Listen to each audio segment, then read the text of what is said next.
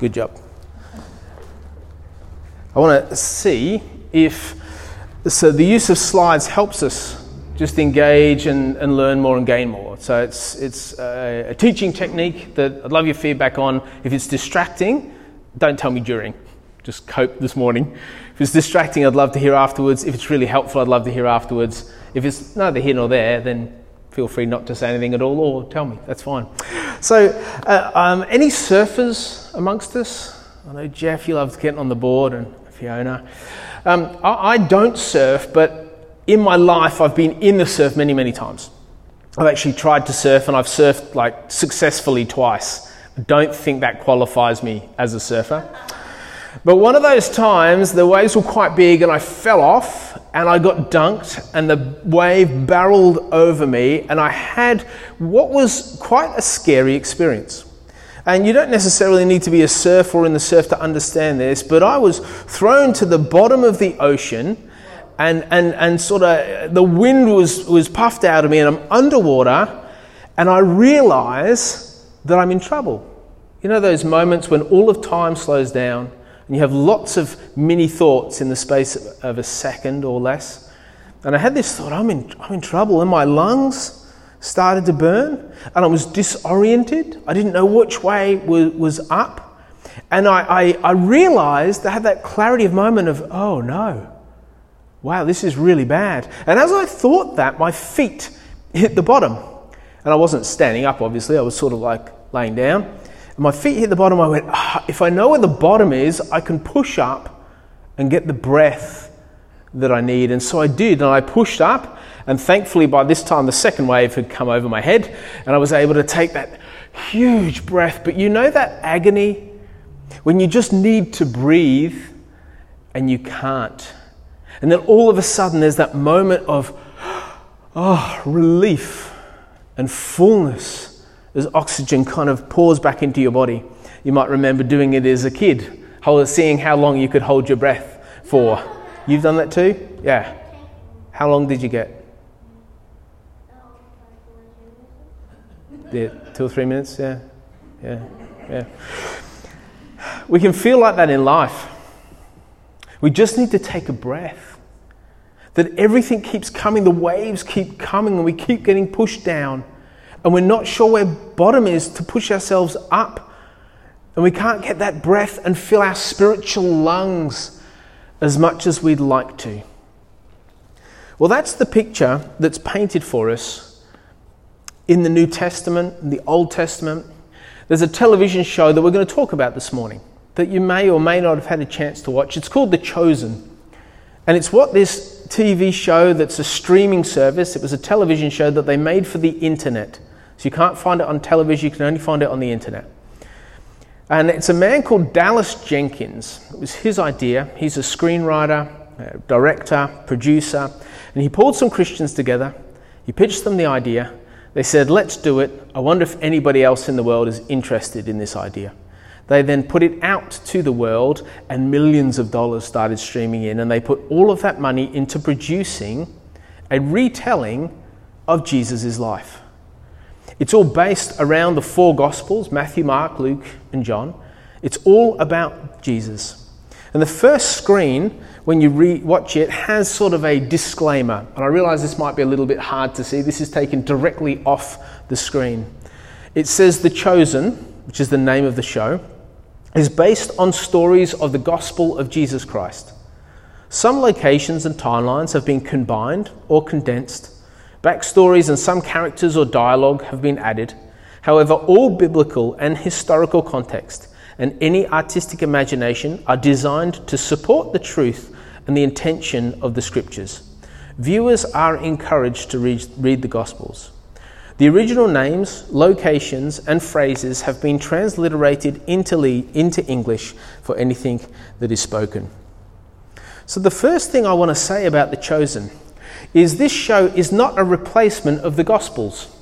You can't watch this and then say, I've just read the Bible.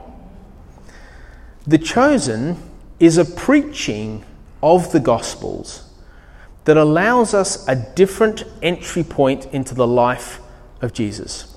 And so if you haven't watched, has anyone watched it yet?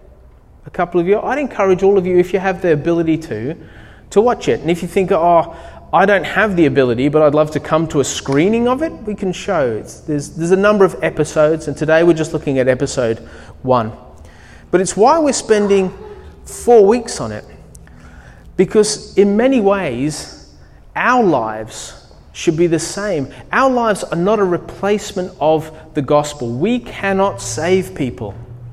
Our lives should preach the gospel, allowing others a different entry point into the life of Jesus, which is so needed. Because not only us need to take a breath and breathe, but your friends, your neighbors, your family members who don't know Jesus, they absolutely need a chance to get out of the water and breathe the breath of God. Because to live life is to live under pressure and expectations of many things. That is what it is to live life. We, however, choose what they are. We sometimes don't think we have the opportunity to choose, but we do. Which is the picture that's painted for us in the Gospels. It's revealed so compellingly by The Chosen. If you watch The Chosen, you'll realize that what the culture was like of the time, and taxation was suffocating. Roman rule was so powerful, they did what they wanted. The economy, it was ruthless and unforgiving. People were struggling with physical and spiritual ailments that there was no healing for. Corruption was rife. And if you weren't at the top of society, then you would lose, quite simply. And I talk to people now, in our day and age, right now, who don't have those gripes, but they have different issues, but all under the same banner. Some people say, I'm suffocated by the government's mandates. I'm anxious about the spread of this pandemic and what it means. I'm grieving the loss of my health or of a relationship. I'm fearful about merging the church and what that means. I'm imprisoned to mental illness. I'm enslaved to sin that I've allowed to fester. I feel my heart is just cold. It's just not warm to the things God's warm to. I feel guilty or shameful about aspects of my past. And I hear different renditions of this throughout all of society, not just the church, but through all walks of life. We are feeling suffocated, just like they were in Jesus' time. We just need to catch our breath.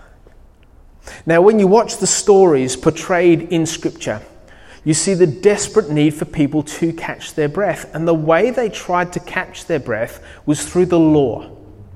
They felt the law could save them.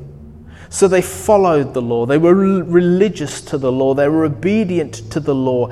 Everything that the first 5 books of our Old Testament said, a good Jewish person tried and attempted to do, knowing that would save them. That would give them the breath they were so longing for. And in trying, they became more and more suffocated. They became unable to satisfy the things that the law required. They just couldn't breathe under the weight of it. They just wanted that breath back that Genesis talks about. In Genesis 2:7 says, Then the Lord God formed a man from dust of the ground and breathed into his nostrils the breath of life. And the man became a living being. We are created to breathe God's breath. We are created not to be suffocated, not to be drowning, not to be overwhelmed, but to be free. And humankind has sought after this breath constantly, which, if you watch The Chosen, it captures so powerfully, so brilliantly. And we're introduced to a man called Nicodemus. If you watch the show, this is Nicodemus. Now, Nicodemus, in the show, but also in life, in the reflections of the Scriptures, he was a Pharisee. He was one of the top Pharisees. He's the one that everybody looked to. Everybody would look to Nicodemus for guidance, to know what to do. Everybody would rely and hang on his every word. And all is well for Nicodemus until the Romans turn up and say, we need you to come with us. There's a woman who has been possessed by demons. We need you to exorcise her. And you realize that Nicodemus starts to feel very insecure, very vulnerable. He doesn't want to go. He resists. He tries to get out of it. And the retort from the Romans is, you're the holy man. Like, have you not got the power? And so with fear and trepidation, he meets this woman who is possessed.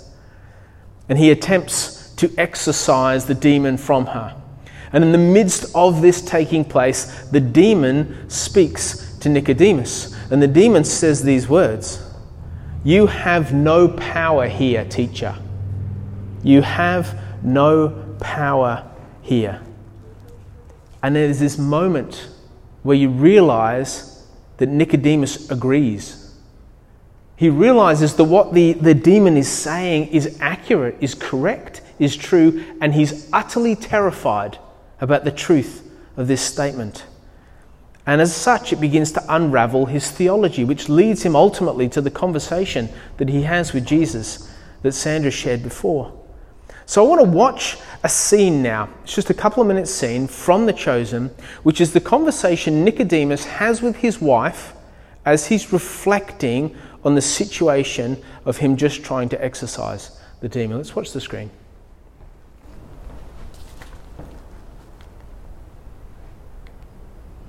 We'll be late to dinner.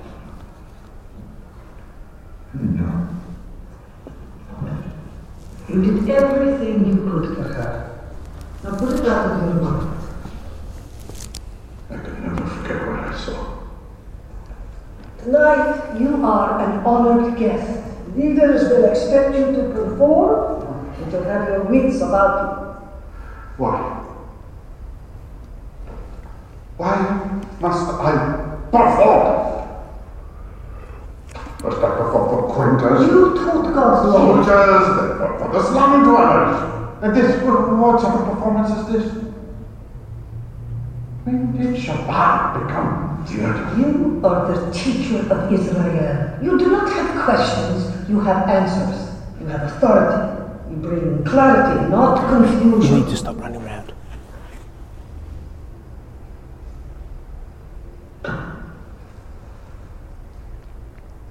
Come. Tell me. What do you see in the mirror? It is a cheap glass. I can barely make out anything at all.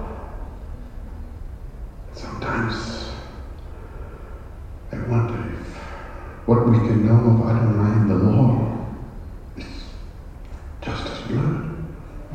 What if we're not seeing the whole picture? What if it's more beautiful and more strange than we can ever imagine?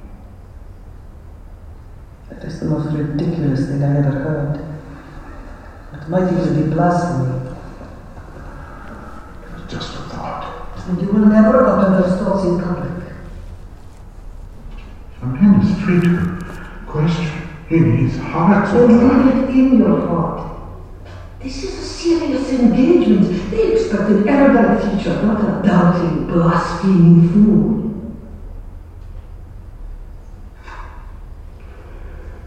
Others saw what happened in the Red District. And what did they see? You rose to your rank on merit. You have dedicated your life's work to serve God, not to become Him.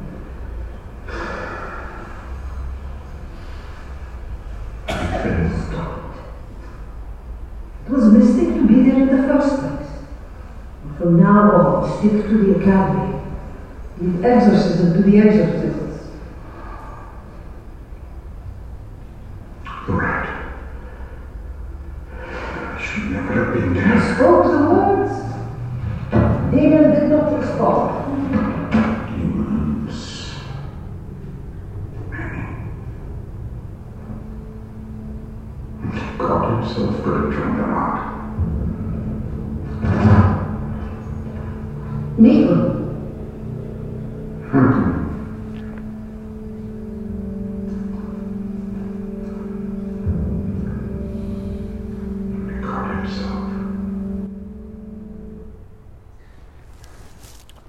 not even God himself could have driven them out. That's his conclusion.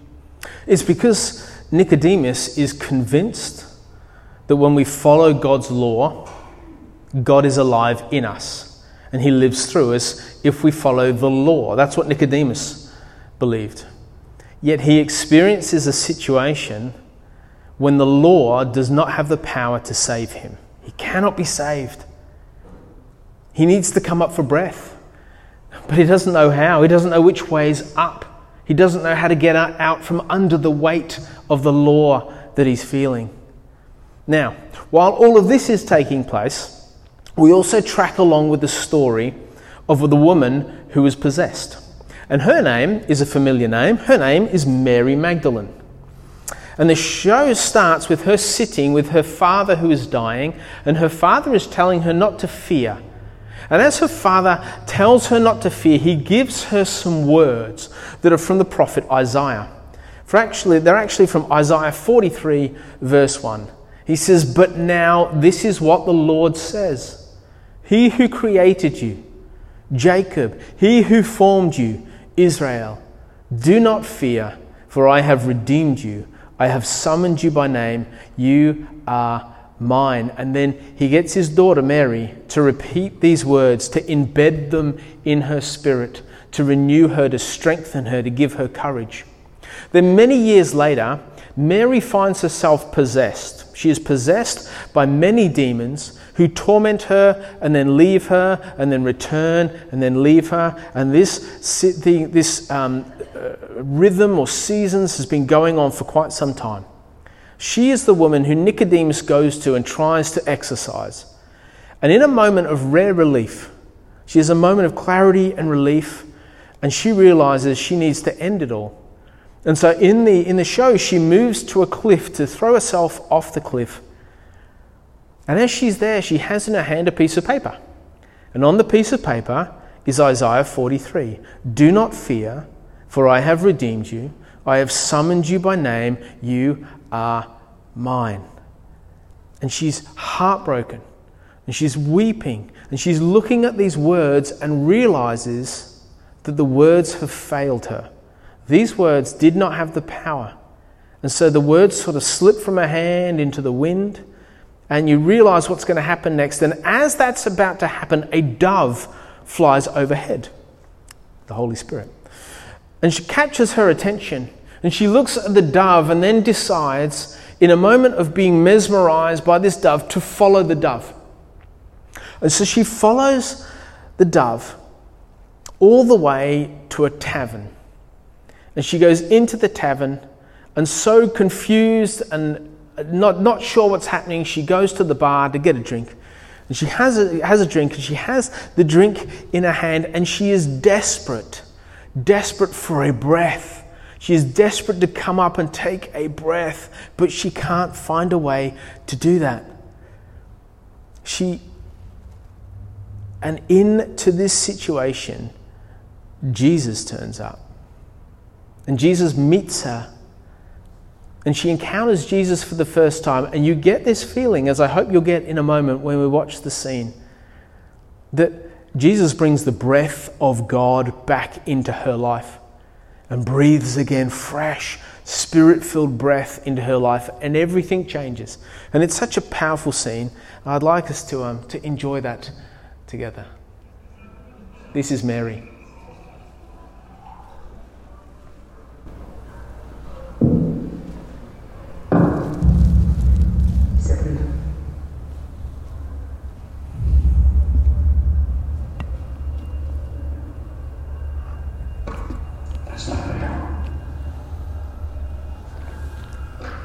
Don't touch me.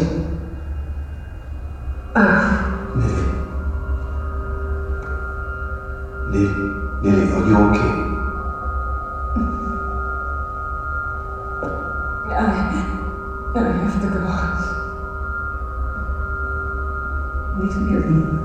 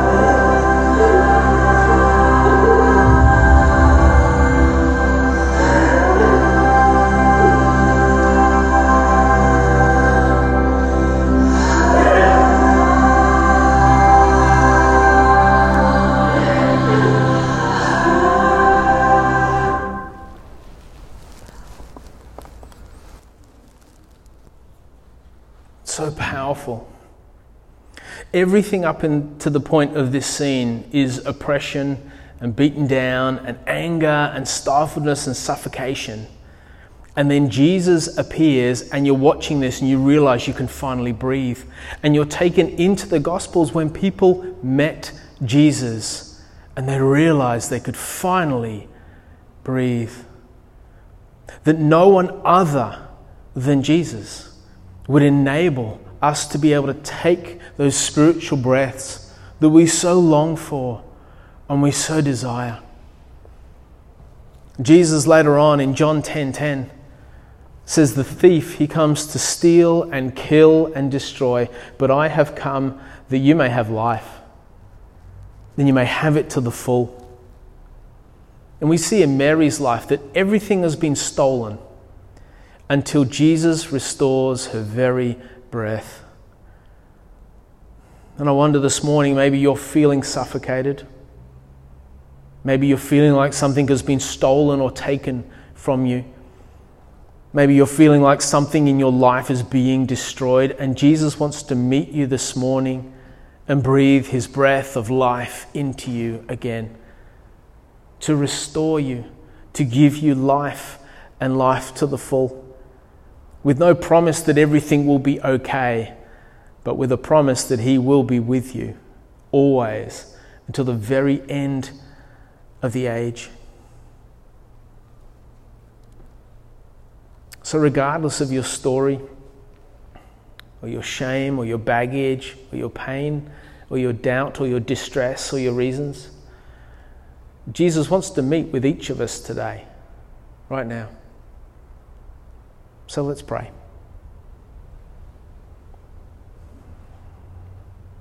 Lord, we thank you that we can be in this special place this morning.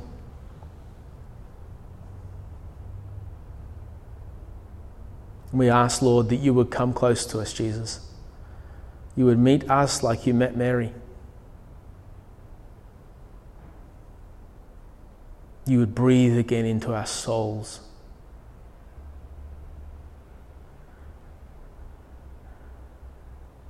You would remove from us every worry and concern, every point of anguish and anxiety, it would be gone.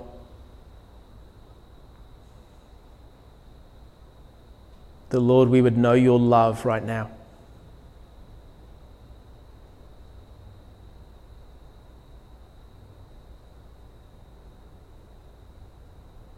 And Holy Spirit, as we sit here in this moment, minister to us. Help us. Meet us right now.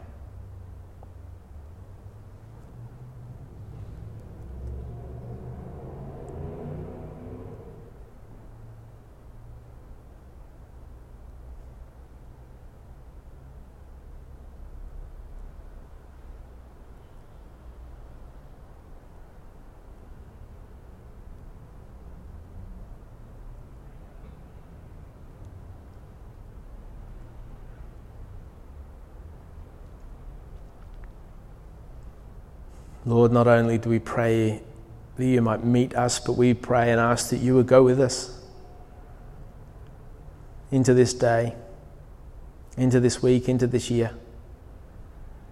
That we would be rid of fear because of you.